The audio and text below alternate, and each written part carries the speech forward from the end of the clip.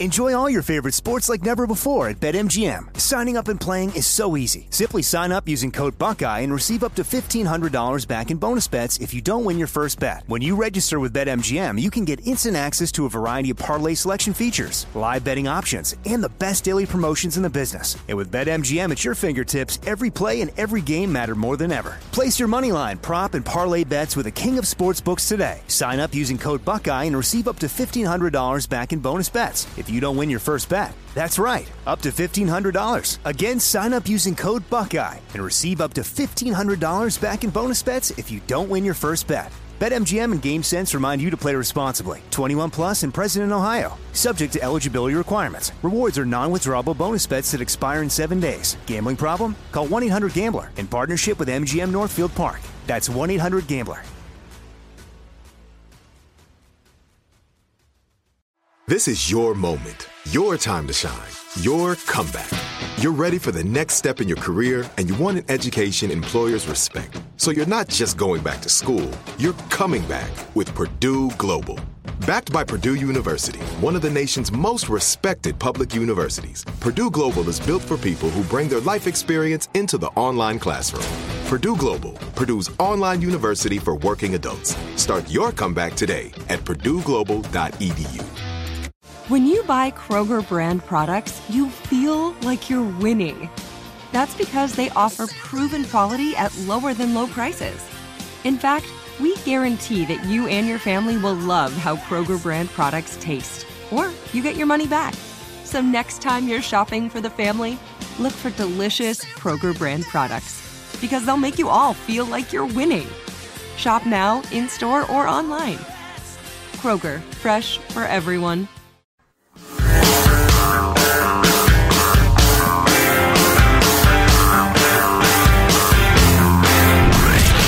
From the Abraham Lincoln Radio Studio at the George Washington Broadcast Center, Jack Armstrong and Joe Getty. The Armstrong and Getty Show. Have I mentioned how much I hate the coffee machine? Not lately. I want to smash the coffee machine into tiny pieces. I want to set it on fire. I want to fornicate it, then defecate upon it. Then I want to set it on fire again. Then I want to reassemble the pieces into a commode so I continue to defecate on it for decades to come. Wow, eat some prunes. I hate the coffee machine. Wow, that's some graphic talk there. I'm sorry you had to hear that, folks. This man has clearly lost his marbles. Another thing I thought about. So this car that I'm driving, for reasons that aren't interesting, has Spotify. I don't have Spotify count, but somebody's paying for this. Anyway, so I was listening to some music the other day, and a couple of times this has happened where there is so much great music in the world that you've never heard of, regardless of your favorite genre. I mean, it's like practically unlimited. How are there so many talented people? And what, just doing the music must be motivation enough? Or is everybody hoping they'll be able to make enough money off of it and then quitting at some point because you got to get a real job and raise your kids? Or how does that whole thing work, do you think? But if I eliminated every bit of music I've heard in my life and I wasn't allowed anything, I can only hear stuff I've never heard from now on, there still would be plenty of great stuff to listen to. And it's probable that you could find plenty of stuff that you love every bit as much as your favorite stuff, or at least it's possible. Boy, I think so, yeah. I came across this song that just came up last night, and then I did a little Googling around. Like, this guy his heyday was the early 2000s, so I'm like 20 years behind. But there's so much great music, and I'm sure that's true of this year, next year, and the year before that. I don't know. But we keep cranking it out. Human beings keep cranking it out of their love of making music, I guess. Well, yeah, speaking for myself, you start with silence and you end up with harmony and rhythm and notes and joy and emotion, some sort of emotion. And it's a wonderful thing. Speaking for myself and my friends and bandmates through the years, you do it because you love to do it. And if something good happens, that would be really, really great. Particularly when you're young, you're thinking, I want to get signed, I want to tour, blah, blah, blah. But after a while, you realize, no, it's great for its own sake. What would you guess is the percentage of like random luck that plays a role in somebody becoming like able to make a living at it versus the quality of the music? If you're just going to guess, I realize it's very... Yeah, I see what you're driving There's at. got to be a tremendous amount of random luck. There just has to be, because there's so much good stuff. Yeah. Yeah, we actually got an email from a listener. I can't recall his name, but shout out, my brother. He sent me a bunch of recordings his band had done in the 90s, I believe. And when his whole life was dedicated to getting them signed and getting famous and that sort of thing. And indeed, they did get signed, had a lot of great songs. Then their guitar player got injured, so they couldn't record for a while. Their label dropped them. Because, you know, they got enough bands that can record without your stupid guitar player getting injured. They couldn't get re-signed, and then they recorded the songs just to make sure they were recorded. And they're terrific. I mean, they don't exactly scratch me where I itch, but in terms of the quality of it and the skill and the sound and everything, it was as good as anything on the radio. Like John Batiste won Grammy for Best Album, and it's real good. I've listened to it a fair amount since it was announced a couple of weeks ago. It's real good. But I'll bet the best album of the year was recorded by 4 guys and a girl in Santa Fe, New Mexico, or something like that. And nobody but their friends and people that go to that bar have ever heard it. Yeah, probably. It might sell 1,000 copies if indeed they sell copies of it at gigs or stuff like that. Yeah.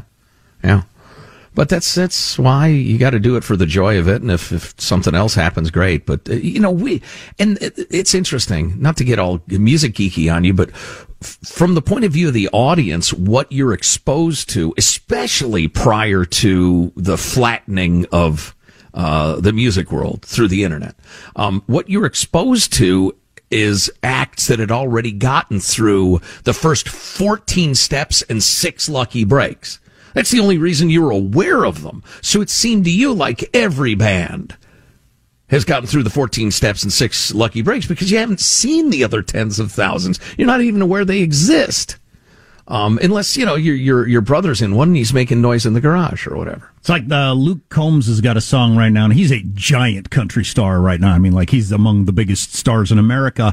But he was asked by an interviewer, what would you be doing if you weren't doing this? And he thought about it for a while, and he wrote a song. Now, this is what I'd be doing if I weren't doing this.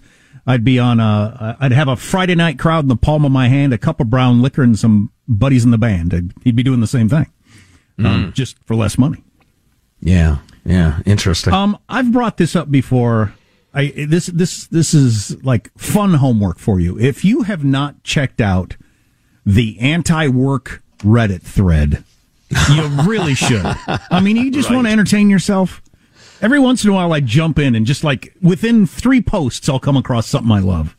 It's called Anti-Work on Reddit. It has 2 million idlers, they're called, subscribers that post and read on all the time. And I'll read what the premise is if you haven't heard it. It's a subreddit for those who want to end work. Okay, let's stop right there. What the F do you mean? Beautiful. What the F do you mean by that? And you don't be crazy. If you had some sort of time machine, but it's not just a time machine, it's a bus, like a really big touring bus. You could fit 60-some people in it comfortably. I would take my time machine. I would go back 20 years, 50 years, 100 years, 500 years, 1,000 years, 5,000, 10,000 years, etc. I would fill that bus back practically. I'd probably even include some of my brother Neanderthals on that bus. I would bring that bus back to the present day. I would sit down, I would read that thread to them, and every single Homo sapien and Neanderthal from every era would guffaw in unison. Am I wrong? I am not wrong. Again, there's 2 million people on here. Now, I don't know how many people are following it to mock it, but based on the posts, there's a lot of people who believe it. It's a subreddit for those who want to end work, are curious about ending work, want to get the most out of a work-free life, want more information on anti-work ideas, and want personal help with their own jobs, work-related struggles. There you go. And here's just one post, and it's got something about the average price of a home. And homes are expensive now. Rent is expensive now. It's very hard to afford. No denying that. But it says, minimum wage people apparently shouldn't be afforded the luxury of ever being able to own a house. Shake my head. Everyone should be able to afford housing regardless of how much they make, whether it's the minimum wage or not. All right. Where do you even start with that person? All right. Right. Well, yes, it's the crowd. Their stated premise is we want to end work. So everybody, no matter how little they make, should be able to afford to buy a house. How are you going to? Or how little they try. Exactly. But how are you going to make that happen? It's just stunning to me. I guess how big a house. Just like a shed or like a 4-bedroom house. And if not that, then why not a mansion? Did you say where does it end? Shed? S-H-E-D? Okay. I said shed, yes. Just in my headphones, I couldn't tell what you said there. Sorry. Got some wax in your ears. I guess the only thing I can do... What a pile of shed. I guess the only thing I can do is work to make sure that my kids have full grasp of reality, right? I mean, that's the only thing I can do. Yeah, I think, speaking of the downside of the internet, connecting would-be instigators with would-be followers, as PJ O'Rourke put it so amusingly on our show, connecting every idiot in the world with every other idiot.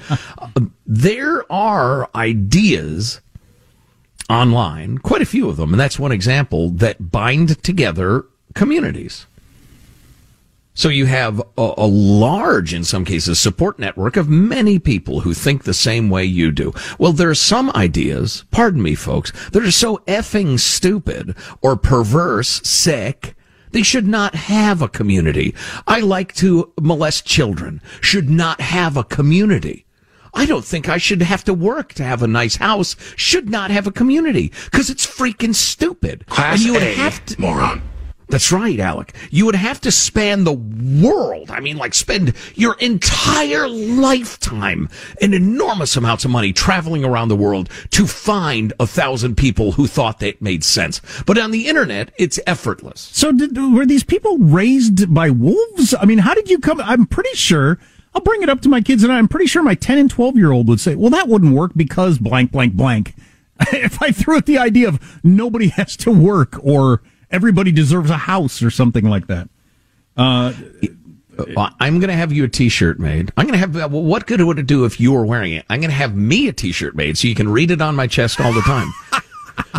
Ideology trumps logic and intelligence every day. But if I found out my kids were on the anti-work Reddit when they're in their 20s posting stuff like that, I would think I have completely 100% failed as a parent. Because that's just that. How would you possibly get to that conclusion? Because you're surrounded by people who repeat it to you every day and you crave their approval. Well, that's part of it. But part of it, you've clearly never had a job.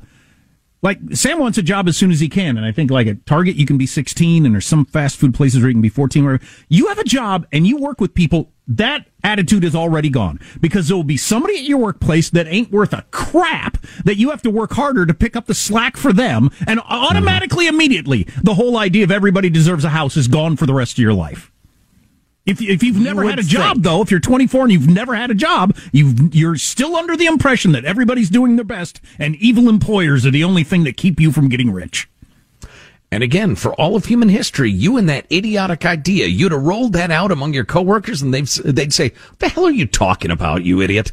And it would have ended there. But now, thanks to the internet, you can find 5,000 people who say, yeah, you're right. We shouldn't have to work to afford a Ferrari. That's unfair. Ferraris are a human right. Armstrong and Getty. Enjoy all your favorite sports like never before at BetMGM. Signing up and playing is so easy. Simply sign up using code Buckeye and receive up to $1,500 back in bonus bets if you don't win your first bet. When you register with BetMGM, you can get instant access to a variety of parlay selection features, live betting options, and the best daily promotions in the business. And with BetMGM at your fingertips, every play and every game matter more than ever. Place your moneyline, prop, and parlay bets with the king of sportsbooks today. Sign up using code Buckeye and receive up to $1,500 back in bonus bets if you don't win your first bet. That's right, up to $1,500. Again, sign up using code Buckeye and receive up to $1,500 back in bonus bets if you don't win your first bet. BetMGM and GameSense remind you to play responsibly. 21 plus and present in Ohio. Subject to eligibility requirements. Rewards are non-withdrawable bonus bets that expire in 7 days. Gambling problem? Call 1-800-GAMBLER in partnership with MGM Northfield Park. That's 1-800-GAMBLER. This is it. Your moment. This is your time to make your comeback with Purdue Global. When you come back with a Purdue Global degree, you create opportunity for yourself, your family, and your future. It's a degree you can be proud of, a degree that employers will trust and respect. Purdue Global offers working adults like you over 175 flexible degree programs to meet your specific career goals. These include associate, bachelor's, master's, and doctoral degrees and certificates. Purdue Global degree programs range from nursing to business to communication and more. Whatever your interest, we have the degree that will move you forward. You have the knowledge, you have the experience. Now it's time to get credit for the work you've done and earn the recognition you deserve with Purdue Global, Purdue's online university for working adults. You know you're worth it. We do too. So don't wait another second to get the degree that will take your career to the next level. Start your comeback today at purdueglobal.edu. Jack Armstrong and Joe Getty. Point of personal privilege. Don't get brazen with me. The Armstrong and Getty Show. America's ever-expanding criminal code. We've talked about this over the years on how likely it is that you've you've committed a federal crime every single day of your life. The number of federal crimes has increased 36% since the 90s. How is that even possible? How many federal crimes has Congress created? The question seems like it ought to have a straightforward answer that citizens can look up. In fact, it's more like asking how many genes are in the human genome. The answer is in the many thousands, but despite decades of counting, no one knows for sure how many federal crimes there are. Wow. Our own government does not know, cannot tell you how many federal crimes there are. All we know is they've increased dang near 40% since the 90s. The Heritage Foundation report that just came out notes that there is no single place where any citizen can go to learn all federal criminal laws, and even if there were, some are so vague that no reasonable person could understand what they mean. How do you like that?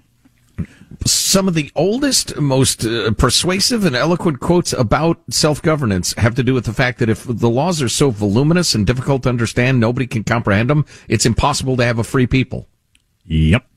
These figures that I just mentioned don't cover the 175,000-page Code of Federal Regulations, which contains an unknown number of crimes created by the executive branch, which are the same as laws. 175,000 pages of regulations that are treated like laws for fining or jailing or whatever else. That's not included in the 40% increase that we were talking about earlier. Wow. How do you like that? The results can be grimly amusing, says this defense lawyer that they're quoting in the Wall Street Journal. Many examples, such as a 2006 regulation that creates a potential 5-year prison sentence for bringing more than $5 of nickels out of the United States.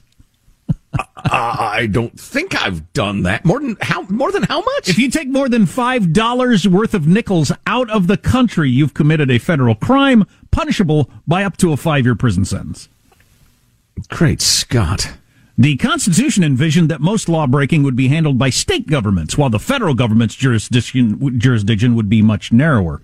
As Congress asserts jurisdiction over conduct already criminalized by states, however, that division erodes. Duplicative, that'd be more of the same thing in the same area of laws mean prosecutors can charge different people committing the same offense with different crimes, opening the door for bias, the report notes. Or they can be prosecuted twice for the same offense. The Supreme Court has held, most recently in 2019, that consecutive state and federal prosecutions don't violate the Fifth Amendment's double jeopardy clause. Both political parties should recognize the risks of an ever-expanding roster of federal crimes, which invites abuse by prosecutors, because if you're out to get somebody, you can come up with a federal crime that they have violated. Sure. And make their lives difficult. How about a commitment by Congress, says the Wall Street Journal, to re-examine the necessity of an existing crime for every new one it creates? I like the idea of that. Yeah, it's a beautiful dream. I'm not sure it'll ever happen. How about that? A nearly 40% increase just since the 90s. I was just reading. Go ahead. Sorry. And a lot of them duplicating already existing state laws, which means they don't need to exist at all. Yeah, I was just reading an editorial that I found hopeful, if somewhat unrealistic, that a lot of the cynicism about the federal government and politics and the rest of it might be redirecting people to understand what is so obvious but has been forgotten. First, the family, the house, then the neighborhood, then your town. And if your town can't deal with it, maybe your county. And if your county can't deal with it, there's a near 100% chance your state can deal with it. The further you get from yourself, from the individual, the worse government is, the less responsive it is, the more wasteful it is. Your chance of getting a hearing for your local issue in the White House is none. There is no chance of that. Yet people reflexively look to our Santa Claus God mommy, the president, to solve our problems. It's delusional, almost to the point that people ought to be like put in a mental institution. Yep. And focus on a national conversation regularly about what the current president thinks about masks or vaccines or a variety of things, as opposed to what your county thinks, because that's all that matters. Great example. Perfect example in these troubled times. That discussion of the zillions of federal laws reminds me of my favorite Ayn Rand quote from Atlas Shrugged, and some of you worship her as a hero. Some think she's a crank. I think she's much closer to the former than the latter. But one of the characters says, do you really think we want these laws observed?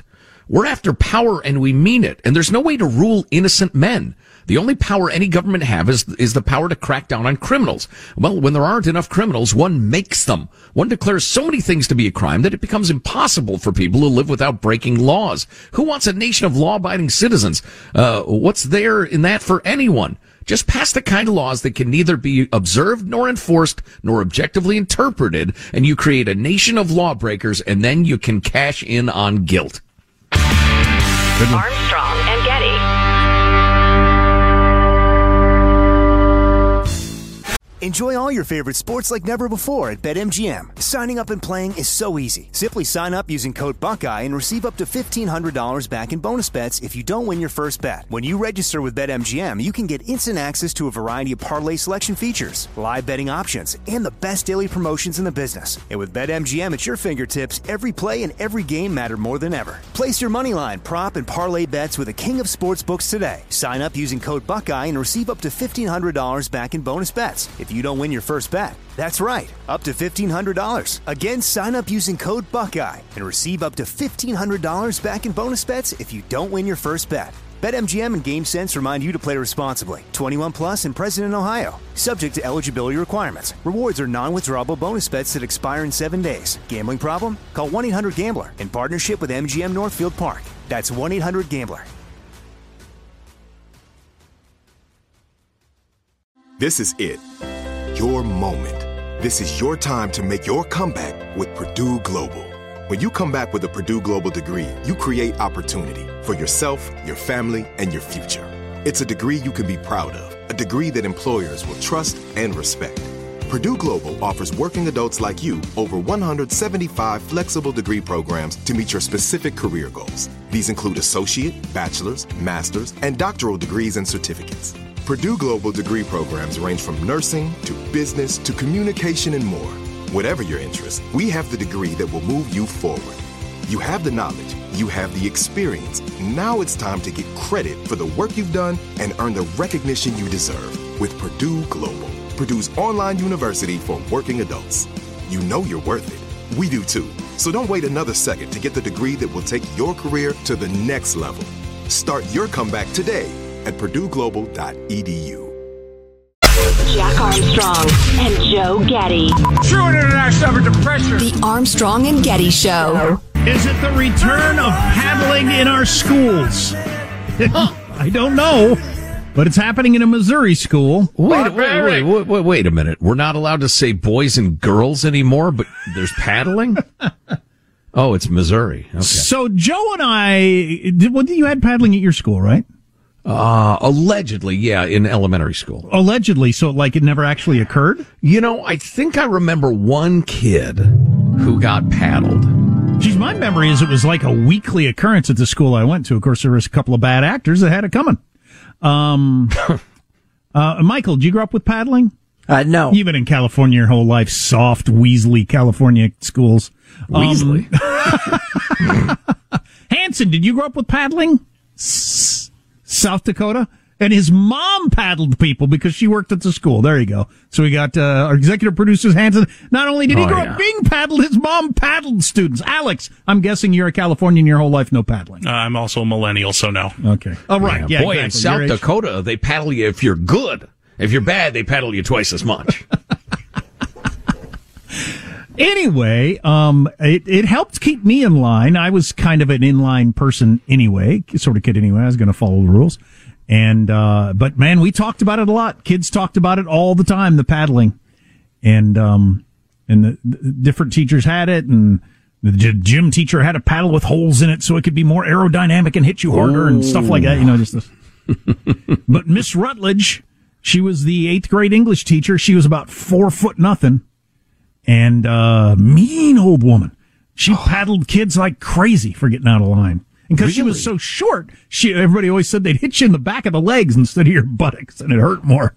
Wow. So would she do it right in the classroom? I mean, did you witness it? I don't think I ever witnessed a paddling, so it must have been in the office or after school or something like that. I'm pretty sure I never witnessed a paddling. Anyway, let me read from this story. It's in the Washington Post. Missouri School District revives paddling to discipline students. Wow. A school district in southwest Missouri is bringing back a measure it last resorted to over 2 decades ago to address disciplinary problems spanking students. The reasoning behind it, talking to the people in charge in management there, principal, superintendent, that sort of stuff, parents have said, why can't you paddle my student? And we're like, we can't paddle your student. Our policy does not support that. There have been conversations with parents who wanted paddling to come back for their own students. Wow. Wow, what a cultural difference. No kidding.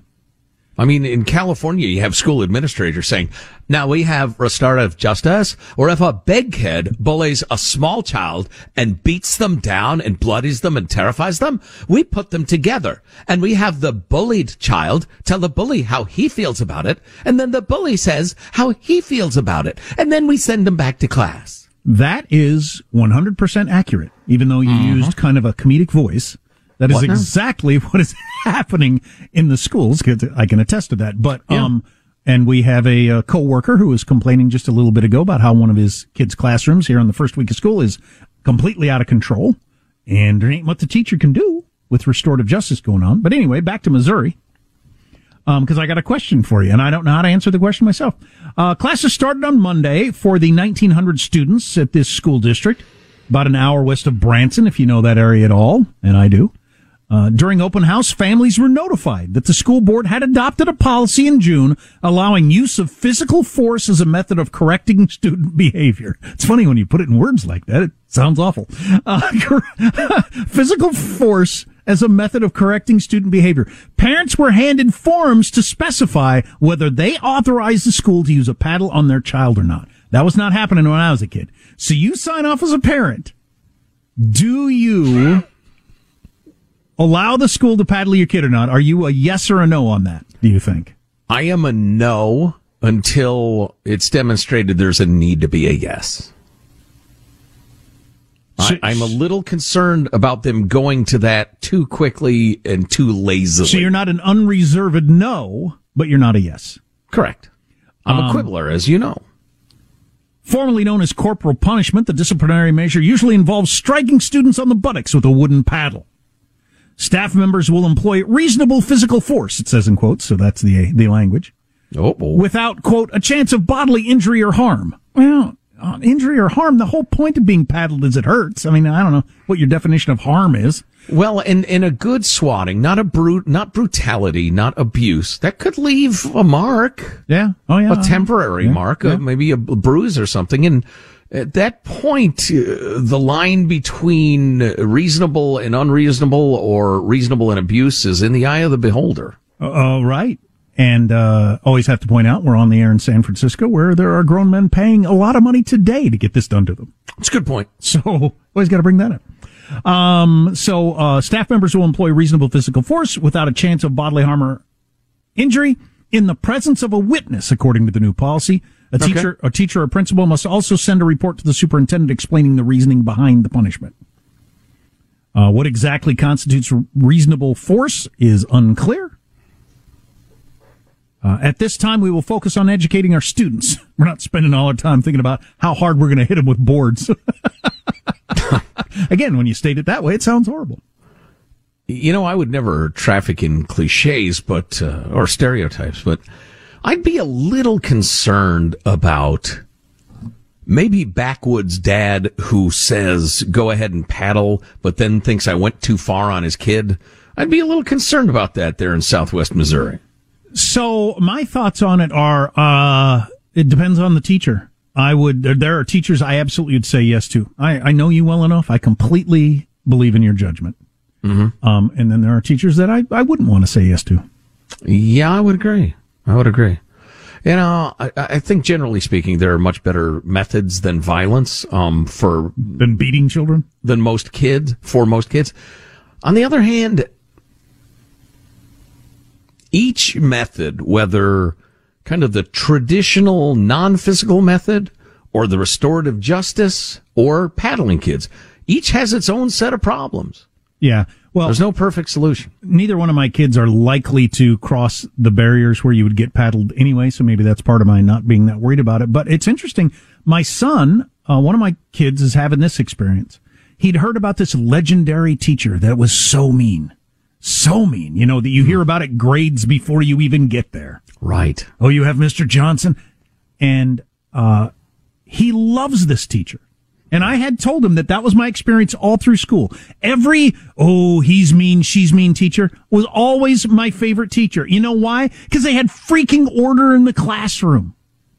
And they demanded something of you. And when you delivered, it would make you feel good about it. There was order in the classroom and you actually did something.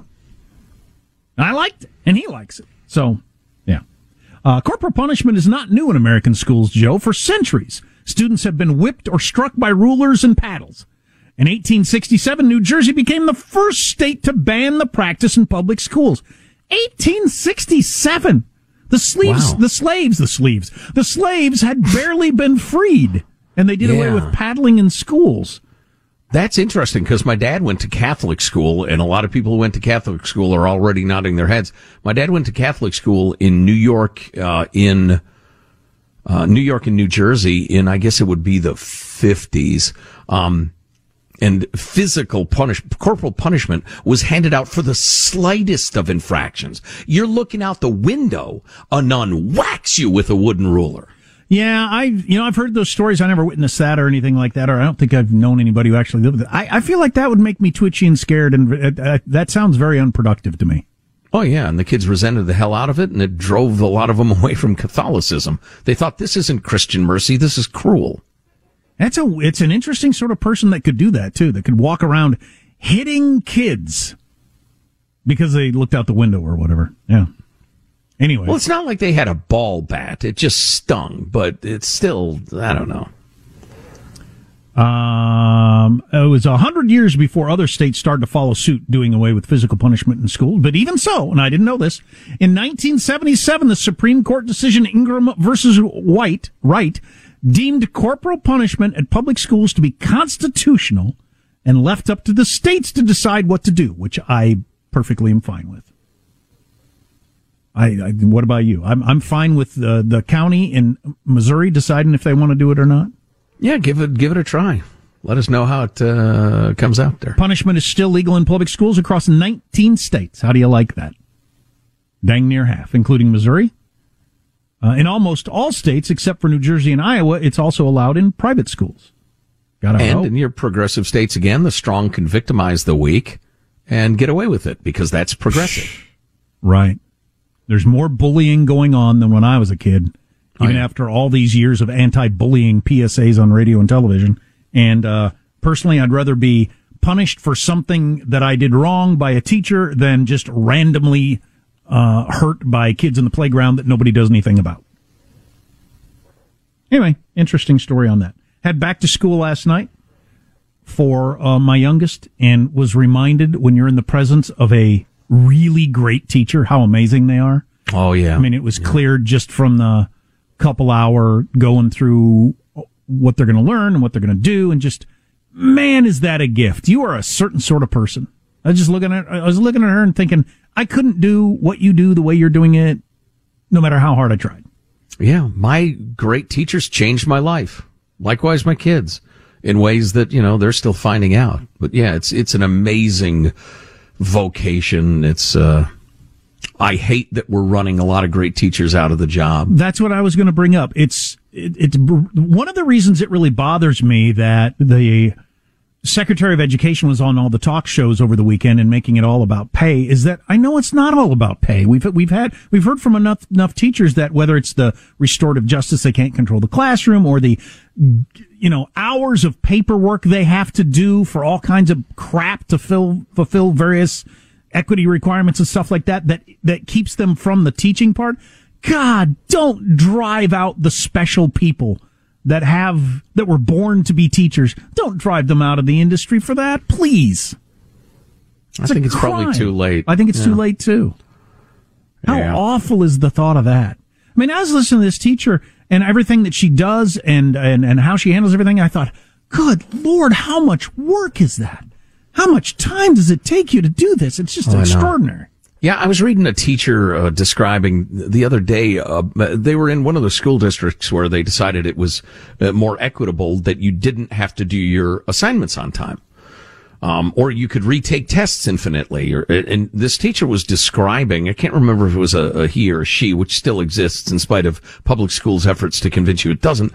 The he or the she was explaining how I need to call a school counselor, tell them here's the situation, then get in contact with the parents, explain the situation to them, and then hope the kid turns in the assignment. If they don't, I need to go through the process again.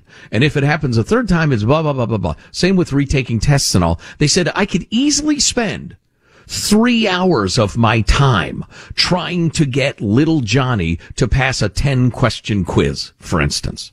3 hours. And I've got 32 students. And maybe one kid that's struggling with something, I could spend that 3 hours on actually helping them.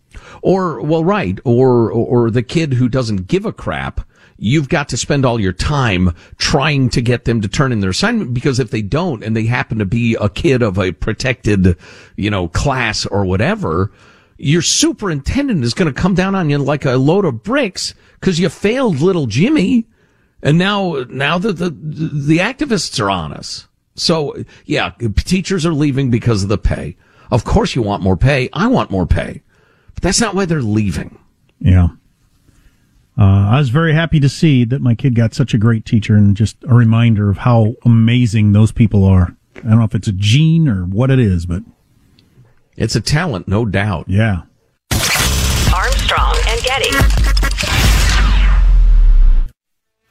Enjoy all your favorite sports like never before at BetMGM. Signing up and playing is so easy. Simply sign up using code Buckeye and receive up to $1,500 back in bonus bets if you don't win your first bet. When you register with BetMGM, you can get instant access to a variety of parlay selection features, live betting options, and the best daily promotions in the business. And with BetMGM at your fingertips, every play and every game matter more than ever. Place your moneyline, prop, and parlay bets with the king of sportsbooks today. Sign up using code Buckeye and receive up to $1,500 back in bonus bets if you don't win your first bet. That's right, up to $1,500. Again, sign up using code Buckeye and receive up to $1,500 back in bonus bets if you don't win your first bet. BetMGM and GameSense remind you to play responsibly. 21 plus and present in Ohio. Subject to eligibility requirements. Rewards are non-withdrawable bonus bets that expire in 7 days. Gambling problem? Call 1-800-GAMBLER in partnership with MGM Northfield Park. That's 1-800-GAMBLER.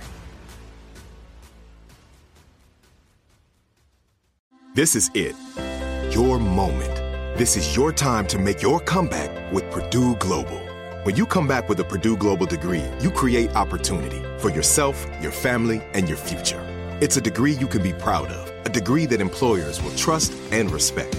Purdue Global offers working adults like you over 175 flexible degree programs to meet your specific career goals. These include associate, bachelor's, master's, and doctoral degrees and certificates. Purdue Global degree programs range from nursing to business to communication and more. Whatever your interest, we have the degree that will move you forward. You have the knowledge, you have the experience. Now it's time to get credit for the work you've done and earn the recognition you deserve with Purdue Global, Purdue's online university for working adults. You know you're worth it. We do too. So don't wait another second to get the degree that will take your career to the next level.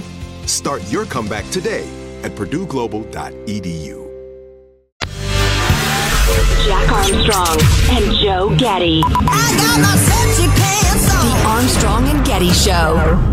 This is so interesting. This is, I don't know, is it a news story, an opinion piece? It's impossible to tell anymore in the New York Times. How a storied phrase became a partisan battleground. Jasmine Ulloa in the New York Times. A touchstone of political and social discourse, the nearly 100-year-old phrase, the American dream, is being repurposed, critics say distorted, particularly by Republicans of color.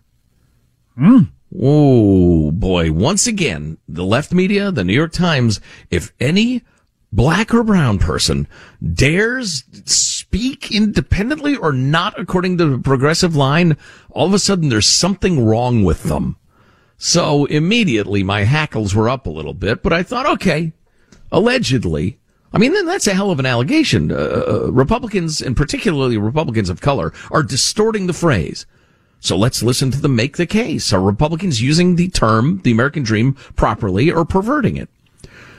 Juan Ciscomani, a Republican who washed cars to help his Mexican immigrant father pay the bills, is now running for Congress in Arizona. It's a great story. He's been leaning on a simple three-word phrase throughout his campaign, the American dream.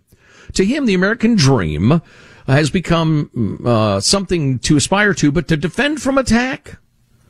He says in one ad, President Biden and Nancy Pelosi are destroying the American dream with a border crisis, soaring inflation, and schools that don't teach the good things about America. Yeah. Interesting. I agree that is what's happening. Yeah, but I think I'm voting for this guy. I don't know anything else about him, but for decades, politicians have used the phrase "the American dream" to describe a promise of economic opportunity and upward mobility, of prosperity through hard work. Yeah, exactly.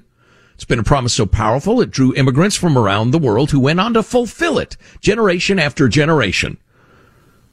Okay, you're making my case so far. Surely there's a twist so far, or ahead rather, because a lot of people on your side of it are saying the American dream is a lie, that the idea that you can work hard and be a success in this country is a lie because of systemic racism. And your very premise in this article is that it's people of color who are pitching this. I'm confused. Perhaps I'll read on. And she mentions political figures in both parties employ the phrase. Now a new crop of Republican candidates and elected officials are using the phrase in a different way, invoking the same promise but arguing in speeches, ads, etc., that the American dream is in danger, threatened by what they see as rampant crime, unchecked illegal immigration, burdensome government regulations, and liberal social policies. Many of these Republicans are people of color, including immigrants and the children of immigrants, for whom the phrase has deep resonance. In other words, precisely the sort of people who would know. Surely she gets around to, refuting the argument in a minute or two, right? Then she goes into some of the history of it, that Trump mentioned it. She mentions that Barack Obama warned the American dream could slip away. Bill Clinton and other Democrats. Then she says what's changed is some Republicans now cast the situation more starkly using the dream is in danger rhetoric. And that's, I guess, a difference, but a subtle difference. Okay, let's get back to these crazed Republicans of color, like Jason Miyares, a Republican and the child of Cuban immigrants. They fled communism, for God's sake. Both parties used to celebrate the fact that America is an exceptional country. Now you have only one party that celebrates that fact. Right. Amen. Hallelujah. Correct. The American dream was part of his successful campaign to become Virginia's first Latino attorney general. My head's going to explode.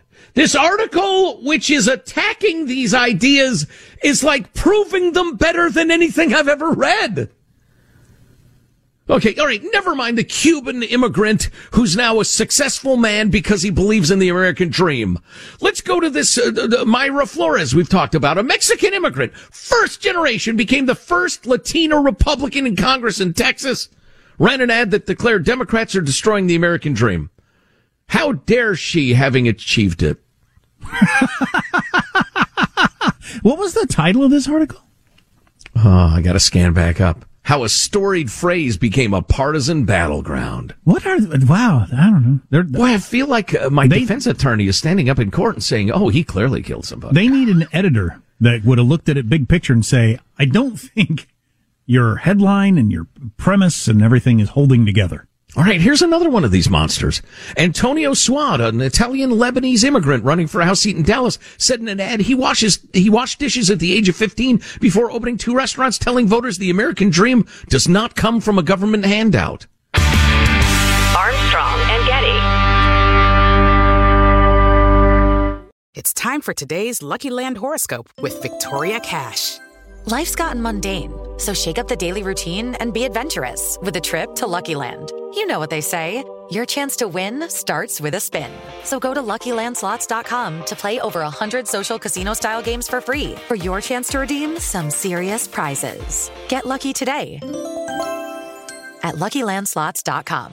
Available to players in the U.S., excluding Washington and Michigan. No purchase necessary. VGW Group. Void where prohibited by law. 18+. Terms and conditions apply. I'm Hannah Storm, and my new podcast, NBA DNA with Hannah Storm, chronicles my 6 decades in professional basketball. From growing up in the sport to becoming one of sports TV's first female broadcasters. Join me as I dig deep into the game's history, unearth some wild stories, and talk to my friends from the world of basketball, from Dr. J to Charles Barkley. It's been a wild ride, and now I get to take you with me. Listen to NBA DNA with Hannah Storm on the iHeartRadio app, Apple Podcasts, or wherever you get your podcasts. Imagine you ask 2 people the same 7 questions. I'm Minnie Driver, and this was the idea I set out to explore in my podcast, Minnie Questions. This year, we bring a whole new group of guests to answer the same 7 questions, including Courtney Cox, Rob Delaney, Liz Phair, and many, many more. Join me on Season 3 of Minnie Questions on the iHeartRadio app, Apple Podcasts, or wherever you get your favorite podcasts. 7 questions, limitless answers.